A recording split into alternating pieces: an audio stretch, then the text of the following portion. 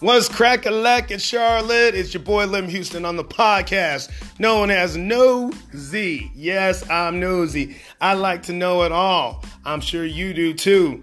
But in a good way, in a lighthearted way, pretty much in a fun way. I don't get too serious on this because seriousness is enough of what we have on the news. It makes up the majority of what's on television if we're watching the news. A lot of serious podcasts are available, and this is not one of them. I try to be lighthearted and try to be fun, informative as well. But let's get ready to rock and roll, because today we are going to talk football, primarily, well, only college football, because why? That's the very best football to me. And I'm not talking because the athletes are better than the pros. I know they're not. But college football has a special because people really take pride in who they root for. Not that they don't in the NFL, but it's a little bit different to me. And the fact that the college environment, the kids, the adults, everybody. I mean, I listen to Paul Feinbaum, which he primarily covers the SEC. And I think it's hilarious how fans are just so passionate. So passionate to the point that they will diss anybody who dislikes their team or disagrees with their point of view. Well, I'm going to give you my point of view on the ACC. Why? I think it's more appropriate because we live in ACC country if you're in and around the Charlotte area. That's why. So we'll start with the ACC and cover that today. And I'll give you my predictions. I'll tell you why. And we'll go from there. And I would love if you would shoot me what your predictions are. And I would love to share it with the world so that everybody knows who was where before it all happened. We have less than 80 days until the official kickoff of the first game of college football. And I am stoked, excited. I couldn't be happier. It's like Christmas. As y'all know, I grew up Jehovah's Witness. I never celebrated Christmas. Well, I did up until I was 8 or 9, but that was before we were Jehovah's Witness. But this time frame is like how kids feel anxious about Santa Claus coming and leaving gifts, and you're trying to be good and you're not trying to be naughty. I'm being good because I want my Colorado Buffs and my Michigan Wolverines to kick ass this year. But we'll cover those conferences later. Right now, we're going to stick with the ACC. We're going to start with the Coastal. And I'm going to give you my bottom to top pick. So you have 7 teams in the Coastal, 7 teams in the Atlantic. We're going to start with the Coastal. And my 7th spot team in the Coastal is Georgia Tech. And anybody that knows anything about football, you can already know where I'm coming from on that. Georgia Tech is installing a whole different style offense. They were used to running that triple option, which, they very rarely pass the ball. So with that style, it helped them control the clock, but you had to have a certain type of athlete in order to run that. Now they're going to go to a more conventional style of offense, and this will be the first time in I don't know how many years Georgia Tech is going to actually showcase an offense that is not a triple option. They're number 7 for that reason. Number 6, it really was very close. It was between Duke and North Carolina, and I had to put my Tar Heels. And I say my Tar Heels because at the fact that I live in North Carolina, I had to choose a local team to root for. Just to me, I just felt that way. Chose the Tar Heels. And so I'm sad to announce that they'll be next to the bottom only because Mac Brown is the first-year coach there. I mean, he's revisiting his old stomping grounds, but he'll be inheriting a group of people that Fedora recruited, and I don't have any idea of what kind of style of offense or defense they're going to really install. And if they have, I believe that they have talent. I don't think that when Larry Fedora left that they were void of talent, but it's a new system being installed. And every time somebody comes in brand new, chances are there's going to be growing pains, okay? All right, so then we got Duke. And Duke got the nod over NC because David Cutcliffe. He's the quarterback guru, everybody says. His style of offensive play will meet the need for that team, being that they're really not that talented. They never recruit 4 or 5-star recruits, or very rarely. Yeah, I've never seen them get a 5-star recruit. But overall, their defense is pretty solid. Their offense, we'll see, because they're going to install a new quarterback. Because David Jones is gone. He's now the New York Giants. Maybe QB1 this year. I don't know. But Duke will install a new quarterback. So I don't think they're going to be middle of the road. I think they're going to struggle to get 6-6. So we'll see. Next, we got Pitt. And Pitt is always hovering around mediocrity. So we can expect them to do the same old, same old. They don't have enough talent to really challenge anybody at the top. And the top 3 are UVA makes the number 3rd spot. Now, I know UVA fans might get pissed off and say that Bryce Perkins, the quarterback, is going to take them to that next level. And really, with their schedule, potentially could. Let's go through their schedule. So for the people, I'm letting you know, for both sides, I'll go a little bit deeper into the top 3 and why my prediction is so. So Virginia has an easier schedule than normal. They had a real easy schedule last year, so that's why them winning 9 games last year wasn't really a surprise. But here's why I don't think they're going to be number 1. All right, so they start off playing at Pittsburgh. That may be a loss. In fact, I'm predicting it's a loss at Pittsburgh. The very first game, you're playing on the road against a conference rival. I don't think they're going to win that one. Then they play William and Mary. That's a win. Then they play Florida State. I'm telling you right now, Florida State is going to shock everybody because they have sucked the last 2 years. But there is too much talent, and I think given old Willie's got to turn the ship around quick because these suckers going to hang him. And I don't mean that literally, but I think that with the talent that they do have, and now that they know more of what the system has that Willie Taggart has brought to Florida State, there's no way UVA wins that game, even though that's a home game. Florida State wins that one. Old Dominion, UVA's got that. Notre Dame is going to smash the hell out of UVA. Because for Notre Dame, it's a home game, and they have way more talent across the board than UVA. Then they go to Miami and play at Miami. Now, Manny Diaz, I don't know what to expect. The good thing is he was the defensive coordinator already, so he knows what he's got on the team. And I don't think that the way they finished last year or the way their record was last year is not indicative of the type of talent that they have on the team.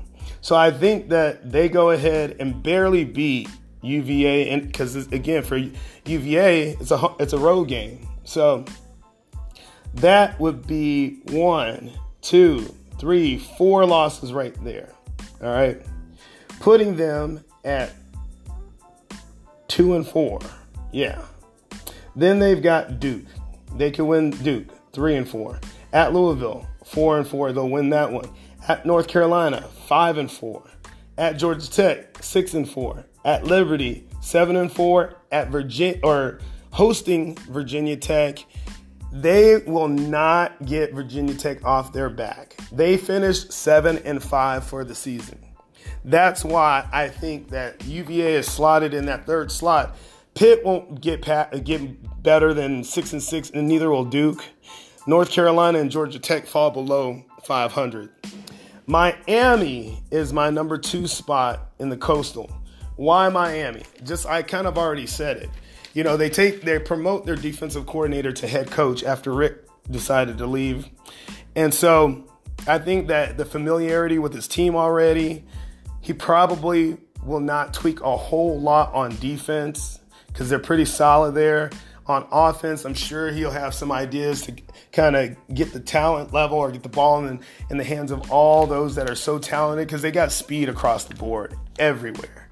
Running back, wide receiver, hell, they're fast as hell. So they're number 2. Virginia Tech is who I'm picking to be number 1. Now, I know people are going to be like, why Virginia Tech? All right, so Virginia Tech's schedule to me looks like a very winnable schedule. They start out at Boston College. Boston College is mediocre at best. They always have pretty much a great defense, but they struggle scoring points. So I think Virginia Tech can outscore them. Then they play Old Dominion, win. Then they play Furman, win. Then they play Duke, win. Then they're at Miami, and if there is a loss, that will be it. And I'm picking them to lose against Miami. But they play Rhode Island, North Carolina, at Notre Dame. Here's the deal. They're going to win one of these, either at Miami or at Notre Dame. I think they have enough. I know they have enough talent to keep up with Miami.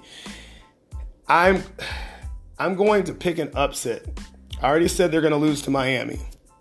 They are going to win against Notre Dame. And then the rest of the schedule, Wake Forest, Georgia Tech, Pittsburgh, at Virginia. I already told you Virginia's going to lose that game. So I'm picking Virginia Tech to lose 1, maybe 2 games. Their schedule is really, really easy. So that was a no-brainer for me on why they would win the Coastal Division.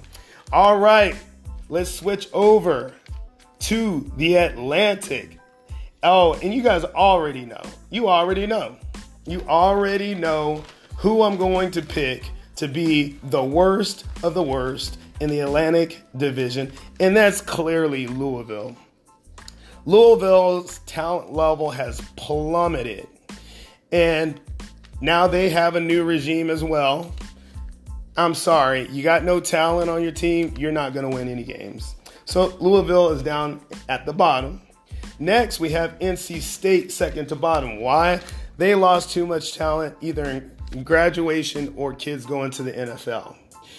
North Carolina State never really has that supreme level of talent that follows up after kids graduate or go to the NFL. So I'm predicting that since they lost so many, they're going to be second to last. Then we have Boston College, and I already kind of highlighted Boston College. Boston College is boring. I mean, they are the who can I relate it to? It's almost kind of like the Panthers teams, where they rely so heavily on their defense and the offense just sputters. So you can't rely on Boston College to put up any numbers. So Boston College is going to be fifth. Then we got Wake Forest. Wake Forest is always pretty competitive. They have a seasoned vet at quarterback. If my memory serves me right, they ended up being 7-5 last year. I think they repeat that. 7-5 is what I think. Now the top three. Oh my goodness. You know, this is just so easy. Like, oh my God. This side is so easy. We're going to have Syracuse as number 3. Why? Because I believe that they have some decent talent on that team, and they have a swagger on the team that they believe that they can win. I don't think they have enough talent or enough belief in being able to overtake Florida State or Clemson, but they do have a little bit of swag on their team. So I'm going with Syracuse being number 3. Number 2, you already know. I'm going Florida State. Like I said before, I think Willie Taggart and his squad, there's too much talent on Florida State to have 3 consecutive piss-poor seasons. I can't see it. I can't believe it. I just don't think so. So, Florida State, and Florida State, let me get on them. You know, they finished 7-5 last year. I listened to the Paul Feinbaum show, like I've said before, and they get drawn into that SEC network because Florida, which is their sister plays in the SEC. And it's just amazing how Florida State constantly gets great talent. But they remind me, if you guys remember, about 7-8 years ago, Clemson always getting really, really good talent, but the record didn't reflect it. And I'm thinking this could be the year that Willie turns it all around, because there's just too much talent. And they're always being compared to SEC teams because of that talent. And their sister school, Florida, is expected to be really good this year. I think Florida State, when they play, because they usually play the last game of the season, excuse me, in a neutral site, I really do think Florida State is going to beat Florida. So here's their schedule. Now they start off playing Boise State at home. They can win that one. Then Louisiana Monroe, win. Then Virginia, at Virginia, win. Then Louisville, win. North Carolina State, win. At Clemson, a big fat L. Loss. At Wake Forest, win. They play home against Syracuse, home against Miami, at Boston College, then home against Alabama State. All those are all wins. And like I said, I'm predicting an upset of Florida. So that's the last game. So right there, they pretty much should only lose one game, maybe two. And here's where the two would be. The very first game against Boise State, because Boise State is always coached very well. They don't even get the top tier talent, but they seem to get that next to right below the top tier in key positions like running back, quarterback, wide receiver, corners. I mean, they always have kids going to the NFL. So if there is a loss, it would be the opening game against Boise State. All right, so obviously Clemson gets the nod for being number one yet again, and it sickens me because I'm tired of Alabama and Clemson being the ones going to the national championship game. But until the ACC can knuckle up and get across the board enough talent to compete, this is what we're going to see. So here's their schedule. Let me go over it with you. They start off with a juggernaut in Georgia Tech at home. So we all know they're going to beat the hell out of Georgia Tech. Then they host Texas A&M. Now here's where they could get a loss. One, it's early in the season. Number two, it's Texas A&M.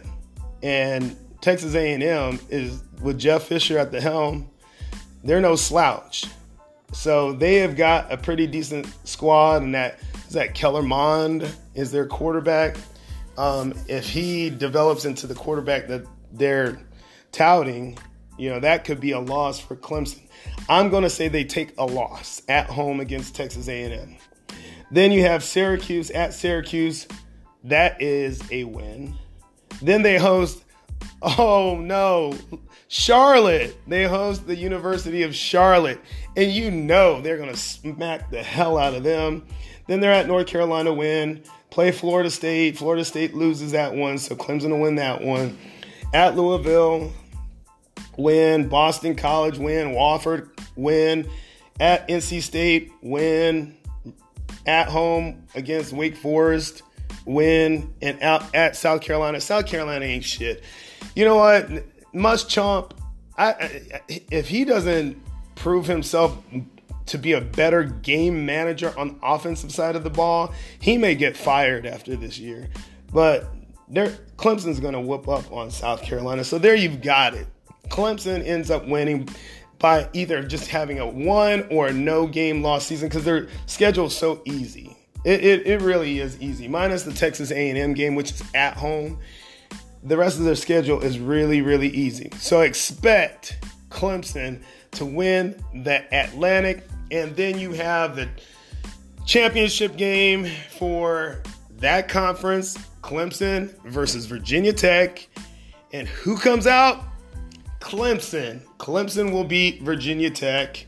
And Clemson will be going into the playoffs, playing against Alabama once again this year. I hope I'm wrong. I hope a Big Ten or a Pac-12, even though that's going to be very hard. But and we'll cover the Pac-12, the Big Ten, the Big 12, and the SEC. But I love college football, but you would like to see somebody punch Alabama and Clemson in the mouth to where they don't even make it to the playoff series. But if they should get in, you need a strong team. Michigan needs to be that strong team this year.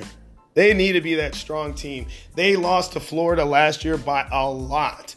But I'm hoping that with a new offensive coordinator, that'll all ease everything. But that's for another day. I hope you enjoyed it. I did. I love college football. I love the fact that we're less than 80 days out. It's exciting. It's exciting. It's exciting. Oh, yeah. Till next time, y'all. Peace, love, and soul. I'm out. Bye.